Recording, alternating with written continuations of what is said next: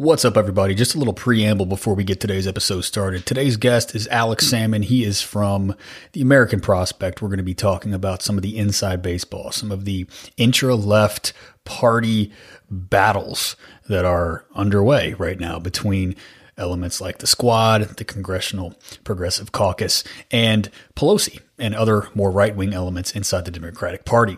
This has been a kind of a progressive politics extravaganza from DPS ever since the election in November. I'm really trying to unpack and untie and unwound and understand and all the rest of it, what has happened inside the party. I've been talking about an inside-outside strategy with respect to the Democrats inside the state, outside the state in a much more broader sense since this podcast launched almost 4 years ago. So don't freak out, people. Don't panic. Okay. The Dead Pundit has not gone lib. He hasn't even gone progressive. This is still a Democratic Socialist podcast. It's just that I want to lean into some of these electoral Democratic Party machinations so that we can understand it and figure out what to do next. We've got a Biden presidency in front of us. Our posture is going to be very, very different than it has been going up against a Trump regime over the past 4 years. And so we're going to dive into this progressive electoral politicking for a little bit, certainly for this week. As you all know, I'm going to be running some interviews and some episodes dealing with the life and legacy and the work and the future trajectories of the work of Leo Panitch, my mentor who passed away a couple of weeks ago. I've got some interviews lined up with Sam Gendon, hopefully with Steve Marr, both recent past guests of the show. We're going to be digging into much more kind of heady, theoretical, explicitly socialist subjects. So, abide these progressive politicking episodes, and we're going to get back to the hearty good stuff of socialist theory, strategy, and practice. If you like the politics stuff and, the Marxism feels like eating your vegetables, well, enjoy it. We're going to be going back and forth. We're going to be going back and forth between the kind of crap you'd see on Politico, all the way back to the kind of stuff that you'd read in, the Communist Manifesto. So enjoy this heterodox buffet that is Dead Pundit Society going into 2021. We have another episode coming up with veteran of the show, Eric Levitz. He's going to be talking a little bit more about the Force the Vote campaign and one of the articles that he wrote about it.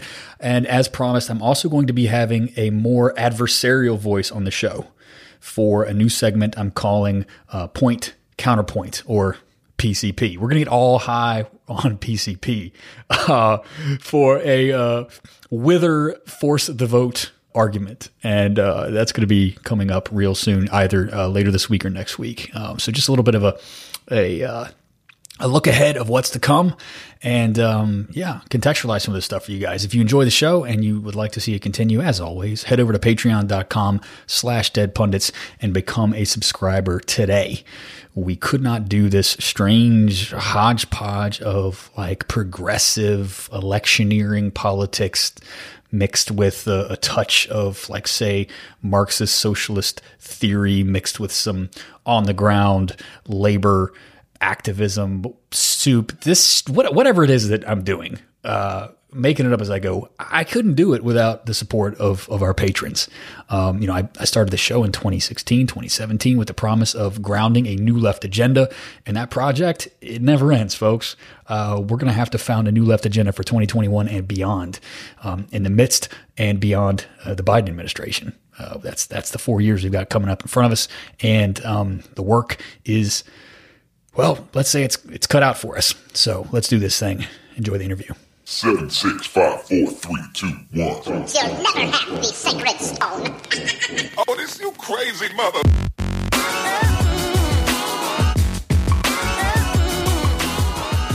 Welcome, everybody, to today's episode of Dead Pundit Society. I am your host, as always, Adam Proctor, and we are broadcasting on Christmas week. I hope everybody is staying safe. And, Christmas is canceled this year. I don't know if you guys got the news.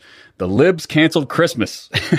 But we're going to give you some good content here this week, I think, to listen to as you're crying into your mug of eggnog or whatever be the case.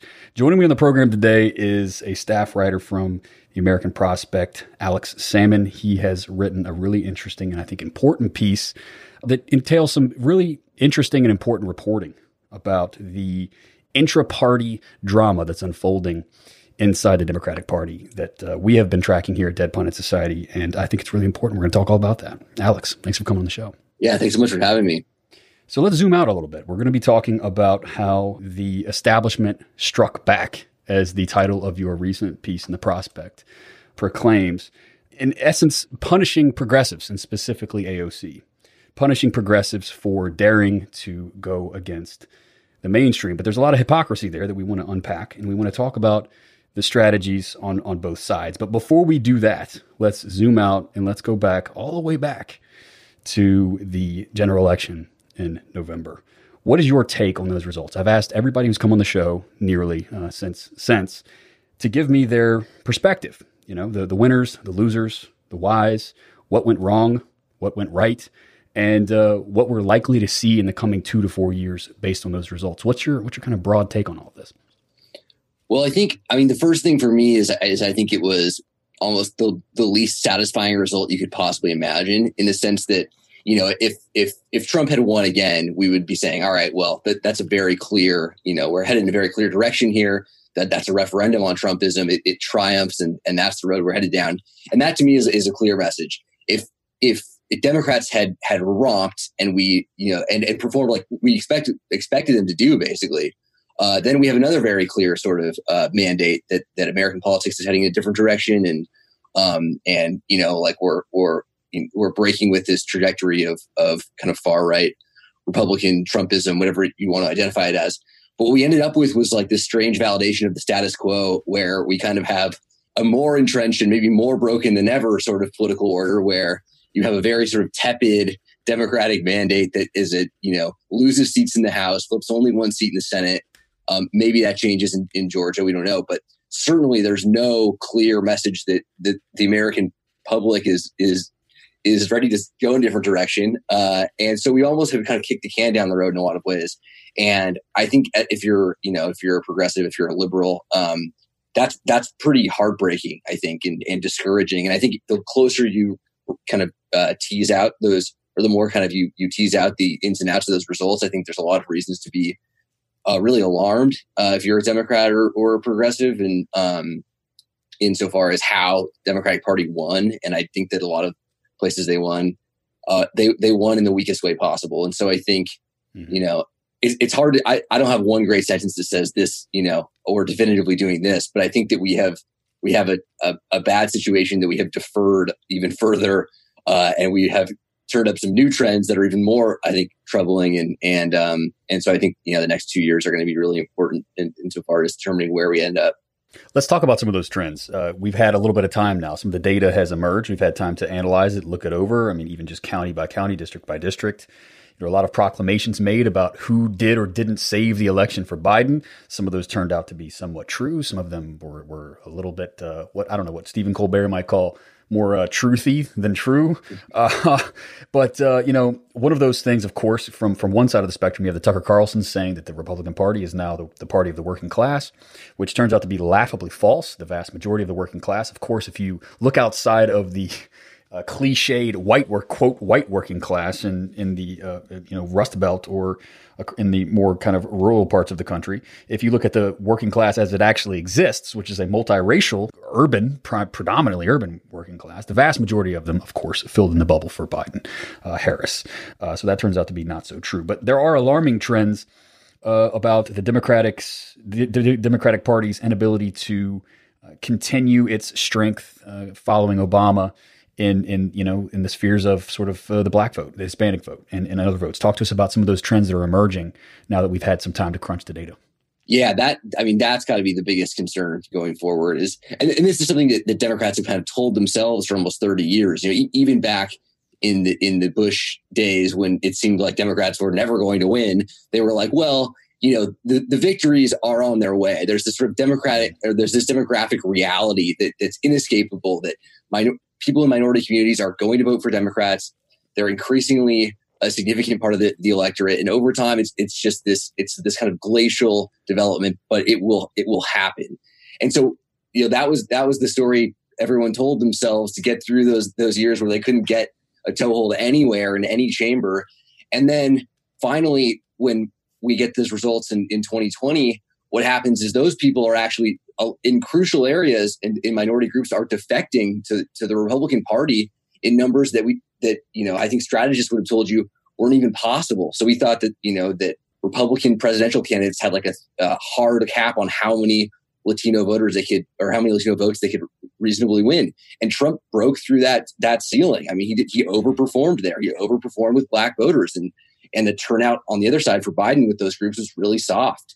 And that despite being a historic turnout election. So those are movements that if you're a Democratic strategist or something, or just someone who's interested in defeating the Republican Party with some consistency, those voters you can't afford to lose. Those voters Democrats have known are the future of their fate, and those people are jumping ship at a time when you really need them, and that to me is extremely alarming. And you add that to the way that Democrats have managed to alienate rural voters who were a big part of the Obama coalition, and they're Obama won Iowa and Indiana and places the Democrats are never going to compete ever again, seemingly, and yeah, you add those trends together, and I think you come away feeling pretty troubled about where things are headed. Right. Obama seems to be a brief kind of blip aberration in between the Bush years and the Trump years, more so than the kind of the final enactment of demographic destiny, right? That we were proclaiming in the aughts, right. And it's definitely troubling for anybody who wants to build a progressive future in this country, despite the kind of cultural progressivism that definitely dominates in this country. There's a political reaction that is also simmering, and it's very, very troubling. One of the theses that I've been running with since the election, even before the election, is we are in the midst of a party realignment of some kind. And that at this point just seems undeniable. If nothing else, just to hear Josh Hawley or Tucker Carlson proclaiming that the Republican Party is now the party of the working class is just it's a line that, as Thomas Frank said on this very show last week or a couple weeks ago now, that no one would ever thought would come out of anyone's mouth, and it's just absolutely absurd. And having written the book 20 years ago, "What's the Matter with Kansas?" I think you'd probably have to extend that question and say, what the fuck is going on with the country? What's your take on this kind of party realignment? The things being very up in the air. The base of the traditional Democratic Party base is fracturing, and things just, what the hell is going on? I mean, that's the question. That's the question we need to answer. And I think it's an interesting situation where there's no doubt the Democrats won on the strength of richer and whiter voters. I mean, this time around, that was really what made the difference for them. And those people historically have voted Republican. I mean, that was Joe Biden's strategy from the get-go. I mean, he said this openly, so that shouldn't come as any surprise to us. The idea that the Republican Party might be the party of the working class, obviously, is objectionable on its face. It's an insane suggestion. But at the same time, there is some sort of realignment here that I think is interesting, because there are, rural voters and there are minority voters who are joining the fold there. And the Republican Party has no interest in providing for those people. I mean, at the end of the day, if this is going to be an enduring alignment between these, some percentage of working class voters in the Republican Party, it's not going to last if they're not going to give them anything. And I think that's fair to assume that the Republican Party is not going to do anything for them. And so I think it's obviously we're still in a moment where it's fragile. None of this stuff is totally calcified. But I think we should take that threat seriously. And I think, to understand that Democrats need to reach out to these people. I mean, you can't just sit around and expect them to vote reliably Democratic up and down the ticket forever and see nothing for it. And so I think part of it is overstated. I think part of it's very real. And I think it's important to take it all seriously. Right. I mean, it seems absurd on the face of it that the party of Sheldon Adelson could also somehow be the party of the working man. But on but let's zoom out and look at the other end of the spectrum here. The idea that the traditional party of the working class, the Democratic Party, going back to the New Deal, would be the same party pushing, Prop 22 in California, the same party pushing for the crack up of the traditional strength of organized labor, that Silicon Valley and Elon Musk on one side and Wall Street somewhere on that side as well could sit, neatly and rationally in the same coalition as the AFL-CIO or other even far more militant sectors of the trade union movement that coalesced around Bernie Sanders and Elizabeth Warren. That in itself is seemingly just as irrational and tenuous as the thought of the Republican Party being the base of the working class. And so it's hard to say exactly where these chips will fall. Any thoughts on that before we move forward? Yeah, I mean, I think it's good that you bring that up too, because obviously the collapse of organized labor is a big part of this. And I think you see Democrats historically sowing the seeds of their own defeat all the time. I mean, I think that's true of NAFTA and of a lot of things we can go back historically and look at.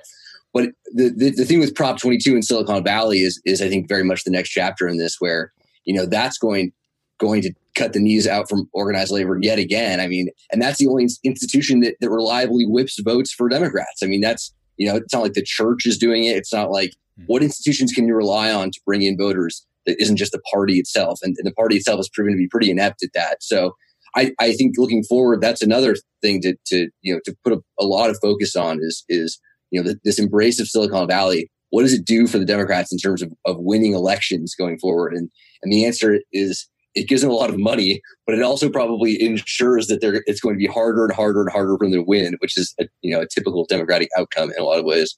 No doubt. So let's move on to more topical matters here, more specific matters. Your piece recently, The Establishment Strikes Back in the American Prospect, I'll certainly link that in the show notes, details how this intra-party struggle inside the Democratic Party is playing out. And this is something that, again, look, I get a lot of shit for this, Alex, being an avowed democratic socialist. This is something that is supposed to be beneath me. It's supposed to be something that, the Democrats are going to be Democrats and the libs are going to lib, and, we're going to do what we're going to do, and they're going to take it. The Democratic Party is a graveyard of social movements, and we should organize a third party, and, to hell with the Dems. I come from the school of thought that, the Democratic Party at this point in time is the game in town. And I think that's been evidenced by the success of Bernie Sanders inside the party, by the success of AOC and the squad, and that this intra-party struggle is really where the action is for the coming 2 to 4 years. And more than that, if we are to stave off this steady decline that we've been opening the show with, we're going to have to be successful inside the party. But the efforts to take what's rightfully ours, I would say, right, to more rationally and accurately align the party structure in the committees and so on and so forth, and the forms of representation with the actual sentiment of the party base, has faced some setbacks. And your piece has some really great insider reporting about exactly how that went down in the formation of these committees that you see. Of course, we're going to talk about later in the show the muck up between AOC and Jimmy Dore as it's being characterized, which is kind of a let's be honest, a pretty impoverished way of looking at a much more broader kind of strategic understanding of like Pelosi's leadership, which is another thing that you've written about for the Prospect I want to talk about. But before we get to those really key topics, talk to us about this reporting. How did you come across these findings? What's really happening behind closed doors in these committee fights?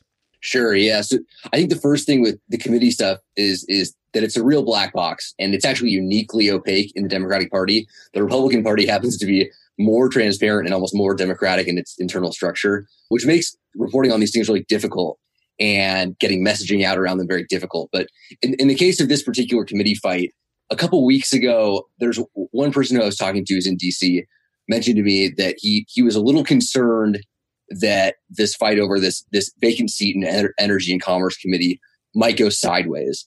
And so I basically, at that point, AOC was the only person who had raised her hand for the seat. It was a vacant seat, and she had the endorsement of Jerry Nadler, who's the dean of the New York delegation, which is, just to say that she had some institutional backing. And at that point, you would assume that she would just get the seat. I mean, the Democratic Party respects hierarchy and process and all these things. And then a couple of weeks ago, this woman, Kathleen Rice, who's from representative from Long Island, she raised her hand and said, actually, I want in on this. And it was not well received. Nadler actually historically has a very frosty relationship with Rice. Pelosi doesn't like Rice. And so I called around and asked people what they thought. And everyone was like, well, this is not a concern at this point. I mean, Kathleen Rice is a backbencher. She's someone that, doesn't have a constituency. She doesn't have friends in leadership. I give my audience some context here. Again, we are dusty, book-reading Democratic Socialists. Some of us, and again, not to insult some of the others in the audience, you guys maybe are better than me anyway. But speaking for myself, give a little context about Kathleen Rice. She is on the right flank, as you write in your piece, of the party, the faction inside the party that challenged Pelosi's leadership in 2018 from the right rather than from the left. Tell us more about that. Right, absolutely. Yeah. So yeah, this is Kathleen Rice. Yeah, in both 2016 and 2018 was opposed to Pelosi's leadership, not on the grounds that Pelosi is too much a centrist, too corporate, too willing to play ball with Republicans or any of that. She was part of this group of kind of breakaway right wingers in the Democratic Party that opposed Pelosi from the right, and that's really the only real pressure she's faced in the last couple of terms as speaker was from this group. And so, importantly, like Pelosi does not forgive and does not forget very easily, and so like it's not even a huge. I think her most important trait, I think, is not even ideological or where she lands on that political spectrum. It's just that she challenged Pelosi from the right, and that's kind of where her reputation has been made. And other than that, she's not a high profile representative. She's not making the rounds, and so that's Kathleen Rice, and then you have AOC, who's obviously a rising star in the party. I mean, even if you're not a progressive or not a socialist, I think you would say that AOC is very much the future of this party. I mean, she's the most popular. She's certainly the most well known, and she's not in her 80s. I mean, by default, that's puts her right near the top. But yeah, so in any case, because the committee is such a black box, we basically I heard one morning, I woke up to a bunch of texts saying there's a meeting scheduled. It was scheduled last night at 10 p.m. It's going to happen this afternoon. We had no idea what was going to happen, but now it's happening. And so there's a scramble, and then in the course of a couple hours, the information trickles out a little bit, and there are a couple of progressive priorities for ENC and for energy and commerce. One of which is AOC, obviously. The other one was Sylvia Garcia, who's from Texas, who is not AOC, who's not the kind of avowed socialist, but is a progressive, would be an ally on the committee. Long story short, when the dust settles, the party basically, particularly the centrist wing, and this is Hakeem Jeffries, this is people who have their eyes on leadership positions in the future. They're very much on the right side of the spectrum, and I think you could argue that Jeffries is to the right of Pelosi, or would be as a speaker or a leader. Basically says we refuse to give AOC the seat without putting it to a vote, which is not usually how that happens in these committees. They usually just say, well, this one person has the backing of the delegation and she's in. So they put it to a vote, and AOC gets blown out in the vote. I mean, she loses 46-13. And so you basically have, out of nowhere, this group of Democrats basically mutinies AOC and forces her out of the seat.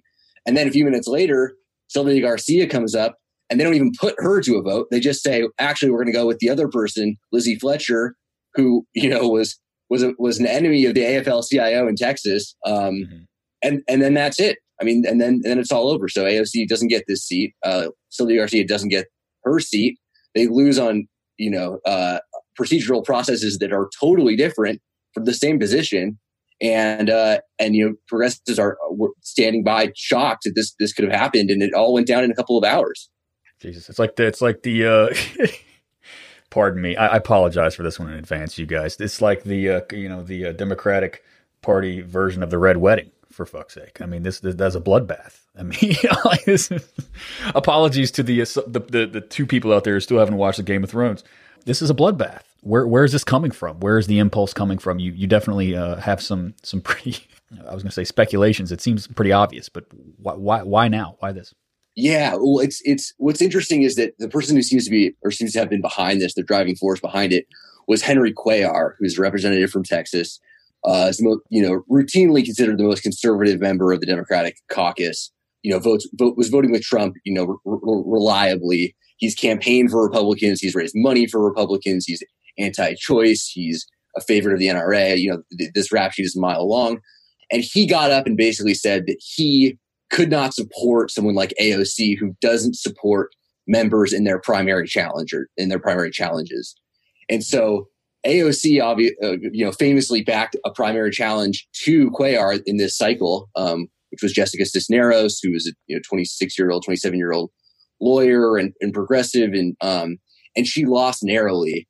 And obviously, Cuellar did not forget that AOC backed his opponent, and he made that vocally and explicitly clear in this meeting that was the basis for him opposing her to the seat. It wasn't that she wasn't fit for the seat. It wasn't that she didn't have experience on things pertaining to energy and commerce. It was that she had not reliably backed the members in their primary contests, and that was basically all it took to turn the vote against her. And obviously the votes lined up in accordance with what Cuellar wanted, and so it was it's a classic tale of revenge in some sense.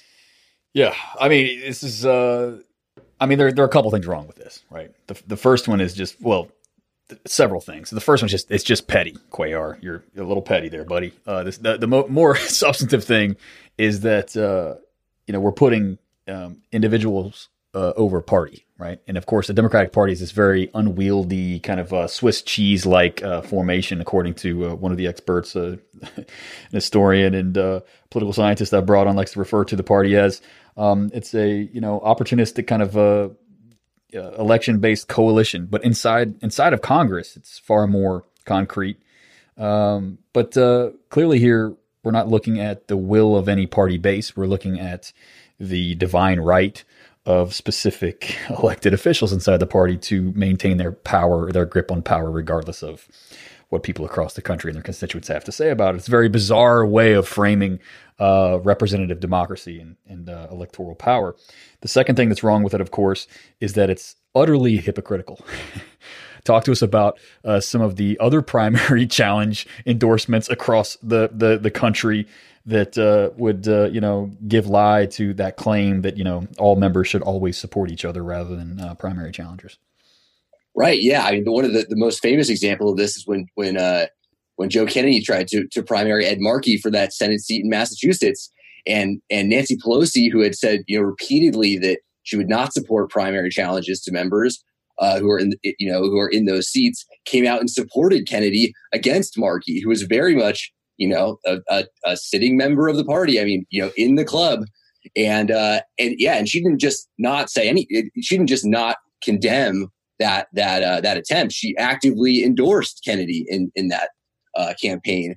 And so there's no consistency here. It's both, there's both an ideological component in that, obviously these people are part of a very particular ideological orientation, but it's also just about, them supporting their friends. And right. And I think that's a big part of the way the Democratic Party operates, which is terrible, but is just a fact. And that, if you cross one of their friends, that's unacceptable. And that is a big part of the dynamic here. And obviously AOC crossed Cuellar, and, she shot at him and missed. And now here comes the payback. Yeah. Cuellar playing the role of Regina George in this case. Don't cross her. Let's talk a little bit about, how this does or does not resonate with or against or whatever convolutes the narrative around the inescapable debate, cucked up by, Jimmy Dore, shock jock that he is. Arguing that progressives ought to withhold their vote for Pelosi or make certain demands. In this case, a demand to raise a floor vote for Medicare for all, or else, of course, they would not. They would withhold their vote. In essence, essentially producing a very odd circumstance wherein the Democrats have the numerical advantage, but there's a Republican Speaker of the House. They seem willing to kind of burn it all down at this point in time for the next 2 years. I'm going to be having Eric Levitz on, your journalistic colleague at the in New York Magazine. He's written a really excellent piece on this, so we don't have to go into super detail and super depth. This won't be the last word on DPS about this, but I do want to contextualize this intra-party struggle with some of the prescriptions that are emerging from internet-based sectors of the left. What's your take on all of this? Yeah, I obviously don't think that is the correct way of doing things. I think that even though AOC was denied this seat, I think that the strategy of getting powerful seats on money committees is just a sound strategy. I mean, you have to try to do it. It would be insane not to try to do it. So, in this position, Democrats got kind of wiped out in the House in 2020, and their majority is very, very narrow. But progressives didn't lose any seats. I mean, they actually added to their ranks, and so they're more powerful than ever. And they are in a position to make certain demands. But you want to make demands that actually become hard power. You want to make demands that actually turn into something. And so putting your allies on money committees, that's the example of that. And that's why that's part of the progressive strategy going forward, or why it was part of the strategy at this point in time, is that you can make a difference from those seats. There's a reason people want those seats in the first place. And that makes a lot of sense. To call for a Medicare for all floor vote, what's the next step of that? What's the third step of that? Okay, well, yeah, you could sabotage Pelosi and end up with a Republican speaker, but then it's like, okay, but then what? And I just think that so much of the debate over what progressives should or shouldn't do has been fought on these ideological terms, like, how do we message? How do we talk about these things? How do we appeal to voters on those grounds? And I think that's all been good, but there's a part of this, which is that you actually have to wield real political power, and inside the halls of Congress, if you want to use, if you want to pursue an electoral strategy, and to blow that up before it's even started. I mean, this strategy is only like a couple of days old. Like we haven't really even seen the strategy road tested yet.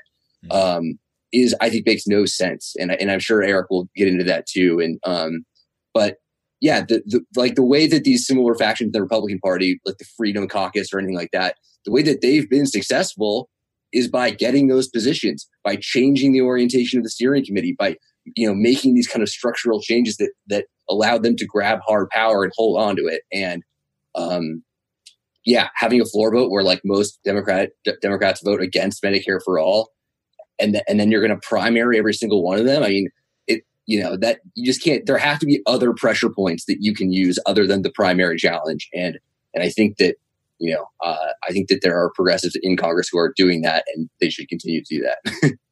One of the most concerning things or curious things about this demand to force a floor vote is the fact that people seem to be surprised that politics are happening inside of the Democratic Party, right? And this is an insight that I gleaned from kind of party shakeups over in the UK Labour Party, which is, being an Anglophone sort of society and country, is something that I follow quite closely. Perhaps maybe people can, bash me for being whatever Anglo imperialist. I like the British Labour Party. I like the political system. It fascinates me, so I follow it closely on my show. And one of the things that some commentators have said in the wake of some of the allegations against Jeremy Corbyn and the Corbynite wing of the party coming from the center right inside that party is that people say, like, are you surprised that there are politics happening inside the British Labour Party? That's the game, right? That's the game. That's what this is. And there will be backdoor meetings. There will be sort of negotiations and maneuvers. I mean, all of these things that characterize what we understand as politics. Now, that's not to write it off or excuse the duplicitous or hypocritical or just otherwise nasty behavior. But the most astonishing thing to me is that some of these people, and let's be honest, mostly on Twitter, okay, they seem so appalled at what's happening or not happening behind closed doors. They seem shocked and appalled and amazed that there's politics happening inside the party. Now, you're a reporter and you have your sources, and some of these things you can reveal, some you can't. But talk to us a little bit about those politics that are happening when AOC, perhaps foolishly gets on Twitter and says the essence of something It says something to the sense of trust me, I got this, right? Which of course is going to be met with immediate suspicion. What is going on perhaps behind closed doors? What has been going on behind closed doors? I'm honestly heartened by the increasing amount of interfacing that I'm seeing from members of the squad with the kind of the activist and journalistic progressive left. I just saw an amazing exchange between Representative Ilhan Omar with journalist Aaron Mate, where she kind of clapped him up and said, I like Aaron. I think he's a good guy, whatever. Just get that out of the way. But I think he was being very unfair about some of her foreign policy. And she kind of clapped him up. And Aaron Mate and Ilhan Omar having this Twitter exchange that turned out to be actually quite productive and revelatory about where she really stands and what her principles really are. And I think that the progressive movement will definitely benefit from those continued exchanges. You saw AOC talking to Jeremy Scahill again on Intercepted podcast. So, break down the walls for us. What's happening to your understanding behind these closed doors? Well, yeah, there are a couple of things that I think it's important to point out, and to your kind of the earlier part of your question, that obviously progressives are not the only ones who are allowed to strategize. Like, they're not the only ones who are making strategies and planning for the future and coming up with ways to gain more power. It's not, it's like the moderate wing of the party isn't just like this inert faction that just sits there while the progressives think about various ways to carve it up. They're coming up with strategy too, and sometimes their strategy works better. I mean, that's the game. But sometimes you get beat. I think that's one thing that we need to sort of understand. Sometimes you lose. Yeah, exactly. Yeah, right. And it's like, just because you lose one doesn't mean you should quit playing. Like, there actually is a reason to keep playing this game. And yeah, with in terms of where progressives are in their own organizing with behind closed doors, and I think that there have been a number of changes that have been made so far that I think are pretty promising. So for one thing, the Congressional Progressive Caucus, which to this point in time has been basically the lowest barrier to entry of almost any caucus. I mean, you could literally pay $4,000 to be in it, and you were in it. Mm-hmm. And so it didn't have any power as a voting bloc. It basically had no discipline whatsoever. And you had a bunch of effectively interlopers who could join it, then say to their constituents, well, I'm a progressive, I'm in the caucus, and then go vote against all these progressive things. And so they weren't there was a progressive beard for Nancy Pelosi to wear so she could go in front of her progressive and lefty donors, in California and claim credentials, that really weren't owed to her. Exactly. Yeah. And exactly. Yeah. It's that sort of thing. So I mean, that was one of the first things that we saw progressives do in this cycle already, was to really to clean house in that sense. And so they overhauled the CPC. They changed the structure of it such that they got rid of members who were clearly not progressives, and they set up a policy agenda that's very explicit. They have rules for voting as a bloc. They have made up these structural changes such that they can now wield power as a unit, and that makes a huge difference. I mean, that's something that isn't obviously isn't like a very sexy sort of development, but it is like a really important one for wielding political power, which is what this is all about at the end of the day. And so those sorts of things I think are really important. And because we have a new crop of progressives of freshmen coming in 2021, despite the fact that some of those pretenders are out of the CPC, the actual enrollment in the CPC is at the same level, because we had 8 new members come in. And so this is now a formidable and actual political constituency inside the Democratic Party. It's a caucus that actually can do things.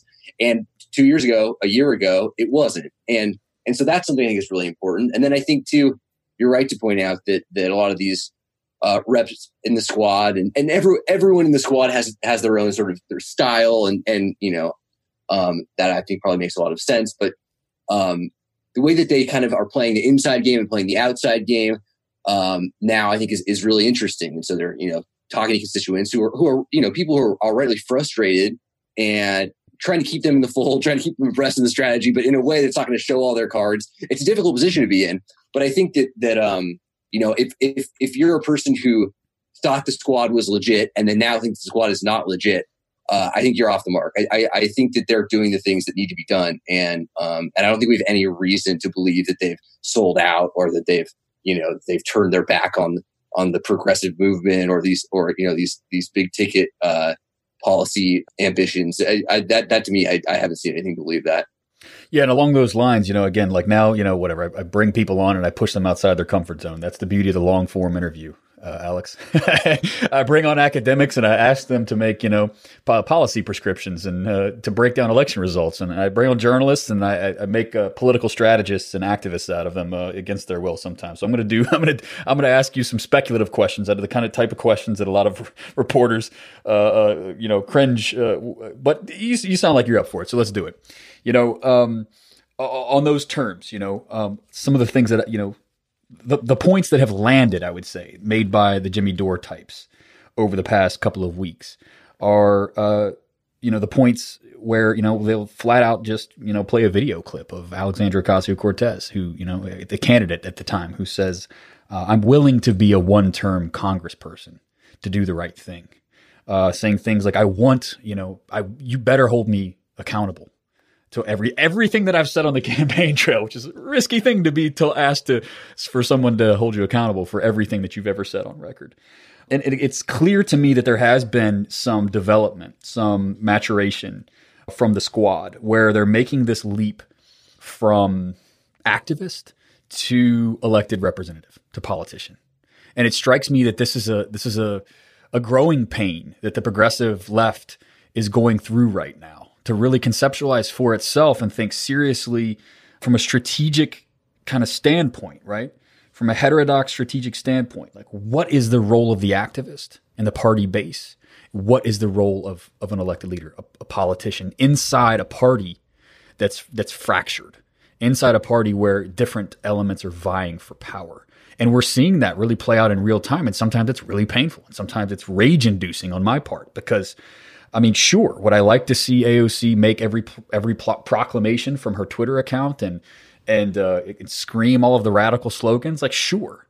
But if she's not in power 2, 4, 6, 12 years from now to enact these policies and form the backbone of a really meaningful progressive and left bloc in this country, then it was all for nothing. So what is your take? It sounds like you've kind of been, ruminating on this as I have. What's your take on this distinction and the kind of needs to make distinctions between activists on the one hand and politicians? And then what's that game that the politicians need to play? It's a great question. And it's a question that's different now under a Democratic president than it was 2 years ago. And I think that's part of what we're seeing is the problem is, when Democrats control the House, but they control the Senate and they don't control the presidency as they had as the past few years have been, it's a lot easier, I think, to do all outside game and say to really go for the activist approach, to be doing messaging all outside, to be, to be engaged in that kind of more in the streets, because that's really the only opportunity that exists at that point. And I think that they protest politics in essence. The left is great at that. That's what we do, right? In essence, right? Right. And that's right. And that's, and that really is that was really the only game in town for the last little while. Even though Democrats controlled the House, Nancy Pelosi really was the only person who was doing anything in the House. She rules it with an iron fist, and so and on top of that, you had a hostile Senate and a Republican president. The opportunity for legislation is basically zero. And so in that circumstance, it makes a lot more sense to be an activist, to be embracing all these social movement things and spending all your energy on that. And I think that, that those squad members have done a good job of that in the last little while. I think the reason that we're seeing now some sort of frustration or what I think you rightfully identify as growing pains is that, well, now with a Democratic president, there actually is some opportunity to do maybe not legislation, maybe legislation is still off the table, but you can do some things inside these bodies. And so now it's not all outside game. Now it's inside game too. And that's a different game. And I think, for some people that looks like them pulling punches. For me, I think they're trying to figure out, well, how can we win actual stuff inside here rather than being on top of messaging, being, an ally of social movements. And that's a difficult balance to strike. I don't have the answer to that, but I think that that's kind of what we're seeing is that, they're going to be in a position where they can actually get some stuff. They're actually going to be able to win some stuff. And they weren't able to do that before. And so that might look less appetizing to people who follow this closely, who are on the internet all the time, participating in this in various ways. But how you balance that inside and outside game is going to be a big part of this next 2-year period. And everyone, I think, does it differently. I think AOC does it differently than Ilhan. But that is the question. I think they're all kind of figuring that out to some degree. Is there really opportunity? Is Biden going to freeze them out? It could be that as well. I mean, that's what happened under Obama. They, activists were given no quarter whatsoever, and so I think they're trying to feel that out. I think, I don't think anything is set in stone. I think Biden is probably more amenable to that than Obama was in 2008. He by no means is an activist himself, so the opportunities that are there are going to be limited, but they exist, and I think they're trying to figure out how best to maximize them. Right. If nothing else, I mean, you mentioned this all plays into the congealing of progressive forces inside the CPC, right? The Congressional Progressive Caucus. It seems like after a couple of years, 2 to 4 years inside the party or longer for those like Ro Khanna and Pramila Jayapal, they recognize the limitations of going at this alone, going at this as a sort of lone ranger on Twitter. And they recognize the not only advantages, but the necessity of going about this as a block, or i.e., as we've been talking, doing politics the way that the other factions inside the party do. And they're now sort of relying on, collective maneuvers as a party block, or trying to build up the opportunity for collective maneuvers inside the party, which is different. It's going to look different. It's going to feel different, right? We're not going to get the same, Twitter outbursts or the same slogans, even perhaps, or what have you. But it's maturation, and it's something that we need to be patient with. You've written a couple pieces about Pelosi as well. Let's finish up with this. Let's talk more practical, or just kind of going forward. Then, maybe I can bring some of the Jimmy Dore types on side if they are still listening. They tend to be quite heated about this, and many of them have probably turned it off in frustration by now. But if they haven't, let's try to win them over. Pelosi, as you have written about a lot, it has to go. She has, in essence, been a one-woman battering ram with the CARES Act legislation and other attempts to get some relief to people across the country. There's virtually no representation across the party. It's basically the Pelosi show. She's got to go. Tell us about that Pelosi show and how it is that we might finally rid ourselves of this autocracy. Yeah, it's an interesting development, but that's kind of, especially over the last year, she just calls the shots. I mean, she negotiates the bills. She gets in the room with Steve Mnuchin or whoever it is, and then produces a bill, and then gives her members a few hours to vote on it. I mean, that makes it sound generous. They don't even get to read the bill. I mean, it doesn't even matter what's in the bill. They don't have time to read it. It's well, we saw yesterday the second biggest legislative appropriation in congressional history was what they got. What did they ultimately get? Like 2 hours to read it. It was allegedly because of some kind of internet glitch. They couldn't. A bunch of octogenarians trying to figure out the interwebs. But yeah, I mean, this is a classic maneuver, isn't it? Yeah, exactly. And it's not right. So that happened. There was a government funding bill a couple of months ago that went through. That was the same thing. No one had time to read it. It was standing with the CARES Act. So Pelosi's just doing it all herself, right? She's consolidated power to level that the other members of Congress, or at least the other members of the Democratic caucus, really don't matter. They just show up. They're just a warm body to show up and vote on the party line. And that is a trend that's kind of, emerged over time, but it is really historically unique. Like her total control over the chamber right now is something that we haven't really seen before at any point in time. So in that sense, there's very little opportunity to do much of anything. But on the flip side, she obviously is 80. She has pledged to serve no more than one term as speaker. Her closest allies are also in their 80s. That Jim Clyburn and Steny Hoyer are also octogenarians. And I think that at a certain point, and again, this is not something people are going to like to hear, but it's almost in the best interest of progressives right now for Pelosi to be speaker again, just for this one more term.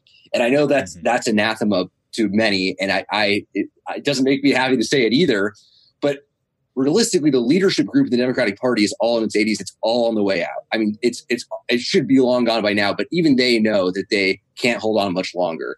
And so I think progressives, at least inside the party, know that there's an opportunity here and it's coming soon. The problem is if you try to dispatch Pelosi right now and you end up with someone like Hakeem Jeffries as speaker, well, he's going to be in that position for years and years and years, and he will be very difficult to dislodge. And so, so the age, the incredible age of the Democratic Party at these top levels is both a curse insofar as, there's really no room for young members to do anything or even to move up. But it's also a blessing insofar as that, they're on their way out. They're going to be washed out at a certain point, and that point is coming soon here. And the kind of final stage of it is very funny that we have, Pelosi in this historically empowered position, just controlling the entire chamber, but that won't last. And I think that, that is important to remember in some sense, even if it is insanely frustrating, as it's developed. One day she will, to the horror of us all, take that neckerchief off and her head will roll across the floor. That's how that works. I've read the stories. You take that hanky off the neck and the head pops off. So until that day, we will suffer under her reign. But I've raised this point with other guests, and this is something that being a serious political actor, right? A set of serious political actors, this collectivity, this progressive and left that we're building requires is a medium to long view.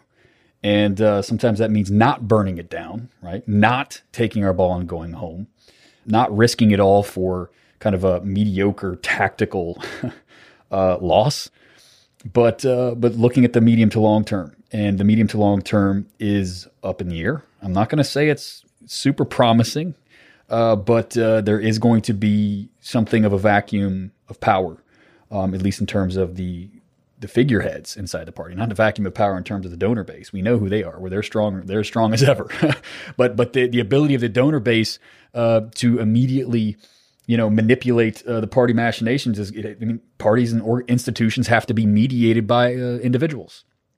And there are these amazing moments in history where, the kind of structural, stranglehold held by forms of structural power are no longer able to wield that power because they don't control the individuals. And I mean, on the one hand, you go too far, you can have what philosophers call a voluntarist understanding of history, which is the idea that individuals can do anything they want whenever they want. And the only reason things don't get done in the world is because people don't want it badly enough. If people only tried harder or wanted it more, then, things would change. And it's like, well, not that easy. The other thing is to say that, well, you can't do anything and throw up your hands because, well, the powers that be are, so there's a middle ground. And the middle ground is to look for those opportunities and look for those rifts and those realignment moments. And we're on the cusp of one.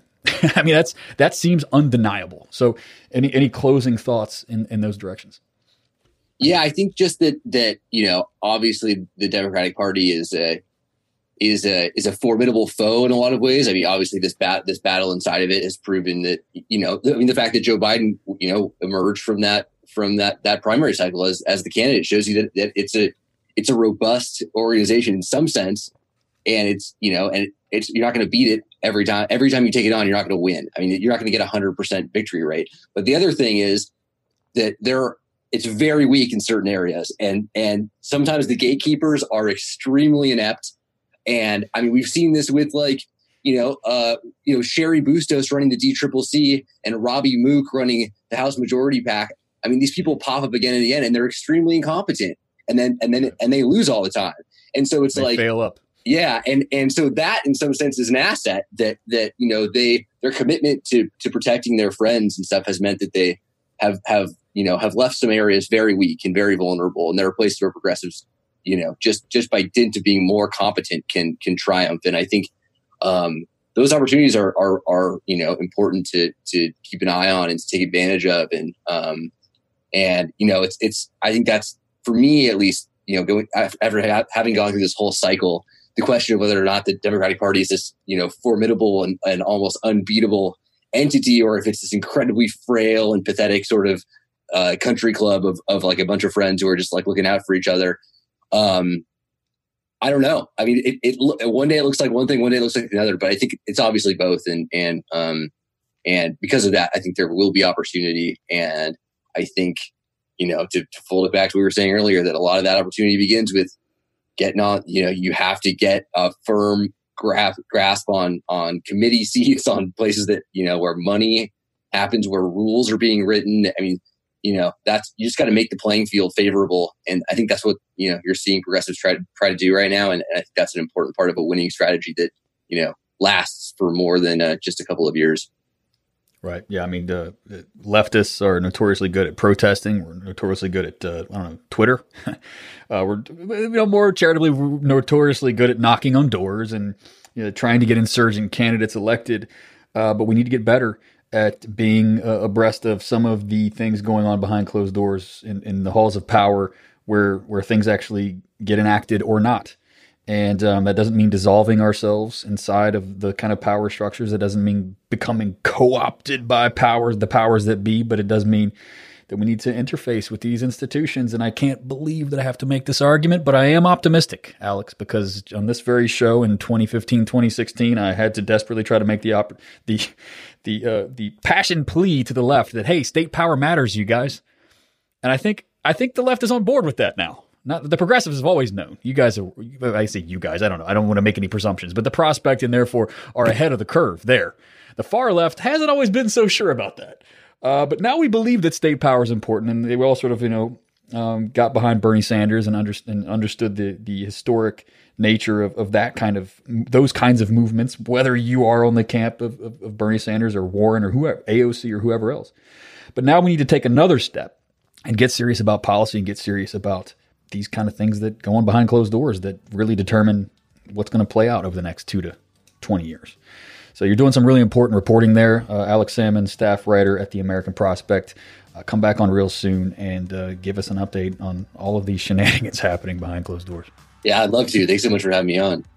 Thanks very much for listening. Thanks again to Alex Salmon for enlightening us about these closed door dealings that he reports on the daily for the American Prospect. You can check his work out over at prospect.org, along with his boss, David Dayen, who has been on the show multiple times. Good progressives over there. Hey, that Warren Sanders battle, that thing's over. We got to join arm in arm with progressives in the coming 4 years and figure out how to build a big united front to put our politics, our policies on the agenda. Doesn't mean that we have to stop arguing with each other. Doesn't mean we have to cease the friendly debates between progressives and democratic socialists and between democratic socialists and democratic socialists. But we do have to build something together for the next coming 4 years, and I am glad to do it with them. As always, if you enjoy this program and you'd like to see it live long and prosper, head over to patreon.com/deadpundits and become a subscriber today. I'm going to be working very hard to give you a lot more subscriber content in the coming year. I know that has been sort of inconsistent, to say the least, but we're going to be ramping that up back to its old state. We're getting the band back together. The band being, semi-regular B-sides to feed the pay pigs. Thanks so much for all of your support. It really does mean a lot to me, and I hope everybody has or has had a good new year and holiday season. We'll see you next time.